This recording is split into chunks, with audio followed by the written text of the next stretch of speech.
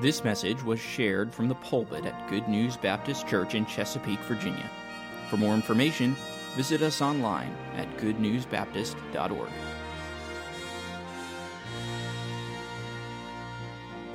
So I'm going to start off with a joke.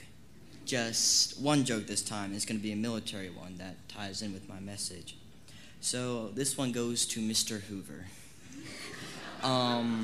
This is one he likes to say a lot. So the military really runs off of stars. The Army sleeps under the stars. The Navy navigates by the stars. And the Air Force picks the hotels by the stars. So let's pray. Dear Lord, just thank you for allowing us to just be able to come here and that we are able to actually worship you, unlike so many other churches that just they can't sing and lift their voices to you.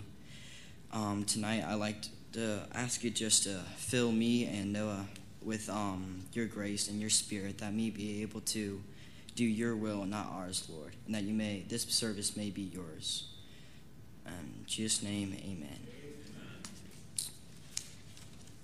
So, have any of you have heard about Calvin Leon Graham? Well, Calvin was the youngest U.S. serviceman to fight during World War II. Following the attack on Pearl Harbor, December 7th, 1941, he enlisted in the United States Navy as a loader for a 40-millimeter anti-aircraft gun on August 15th at the age of 12. On the days of November 14th through 15th, Graham was hit by a piece of shrapnel while taking a message to an officer during the naval battle of Guadalcanal. The same explosion knocked many people over the side of the ship.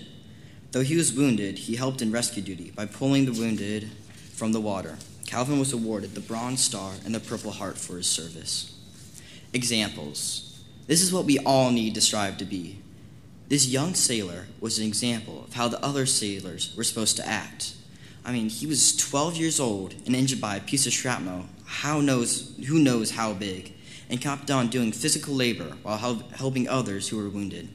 It is pretty amazing. Just like Graham, we need to face whatever challenges come before us. Even though we may feel weak and wounded, God will give us the power to get through it. So let's turn to 1 Timothy 4:12. This is the theme verse for my entire message.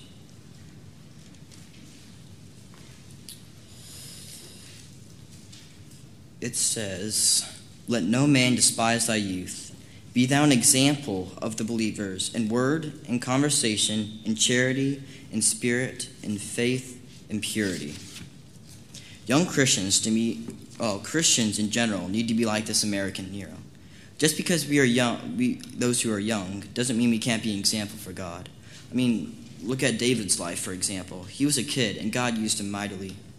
When David went to bring food for his brothers, no one would fight Goliath, but David, as young as he was willing to fight.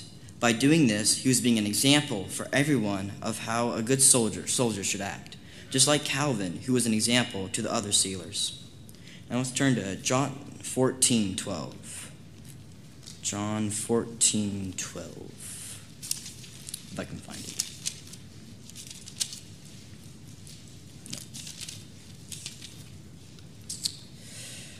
"Verily, verily, I say unto you, ye that believeth on me, the works that I do shall he do also, and greater works than these shall he do, because I go unto my Father." Here are some examples of God using young people in the Bible. Imagine this. You're at home, and you're sitting and doing your chores, minding your own business, when wham, screams fill the air. You run outside and see fire licking people's houses. Your own town is being attacked. And then suddenly you are taken hostage to some place with some strange people, have to serve a master with you in mind that you were once free, and that you may never see your family ever again. This all happened to the little maid in 2 Kings 5. Think of all the bitterness that must have accumulated over the years of serving Naaman's wife. I know I would have been bitter. How about y'all? What would have you done if you had the chance to watch the one that took you captive suffer? Would you let him suffer, or would you try to help? The young girl was an example to all of us of how to act. She told Naaman where to find a prophet to heal him, and he listened. Can I tell you something that stuck out to me? I was going over my message, and it dawned on me that the maiden must have had an incredible reputation for them to trust her. I mean, she must have been a hard worker and showed God's love to her captors. Another story similar to this is about Daniel and his friends. Like the young maid, they were taken from their homes at a young age to Babylon. Let's turn to Daniel chapter 1. I turned right there. We shall start at verse number 3. This is going to be a long passage. And the king spake unto Ephes, the master of the eunuchs, and he should bring certain of the children of Israel, and of the king's seed, and the princes, children who was no blemish, but well favored, and skillful in all wisdom, and cunning in knowledge, understanding science, such had the ability to them to stand in the king's palace, whom they might teach the learning and the tongue of the Chaldeans. And the king appointed them a daily provision of the king's meat, and of the wine which he drank, so nourishing them 3 years, that end of them they might stand before the king. Now among these were the children of Judah, Daniel, Hananiah, Mishael, and Azariah, unto whom the prince of the eunuchs gave the name, for he gave unto Daniel the name Belshazzar, and Hananiah Shadrach, and Mishael Meshach, and Azariah of Abednego. But Daniel purposed in his heart that he would not defile himself with the portion of the king's meat, nor with the wine which he drank. Therefore he requested of the prince of the eunuchs that he may not defile himself. Now God had brought Daniel into favor in the tender love with the prince of the eunuchs.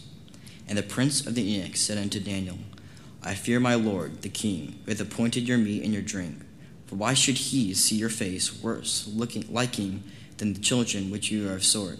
Then shall ye make me endanger my head to the king.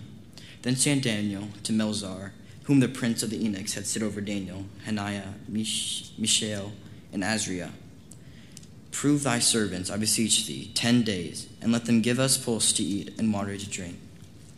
Then let us countenance by looking upon before thee, and the countenance of the children that eat of the portion of the king's meat. And as thou seest, deal with thy servants. So he consented to them in this matter, and proved them 10 days. At the end of the 10 days, their countenance appeared fairer and fatter in the flesh than all the children which did eat of the portion of the king's meat. Thus Melzar took away the portion of their meat and their wine that they should drink, and gave them pulse. This is another example that we can learn from. These young men trusted God and went against their own king, so they didn't defile their own bodies and go against God. They could have easily just have eaten the king's food, but instead they kept their covenant with God and did not eat. So what can we learn from all of these examples of godly use? Looking at all these lives of these young people is really encouraging. We see children doing things that grown adults would think twice before doing. If they can stand up for what is right during hard times, why can't we? Another thing is, what would happen if we tried to give the gospel to one of our friends and we had a bad reputation? They probably would not receive it kindly. The person would think, you do the same things that I do, and you say I need a Savior. I think I'm fine the way I am. See, it's imperative that we are good examples for God so we can lead others to Christ. Oh, I forgot to give the title of my message. It is Being an Example. So, let's pray. Dear Lord, please let us be an example like all these amazing children in these Bibles and these young people. Just let us to follow after them and be a good example for you. In Jesus' name, amen.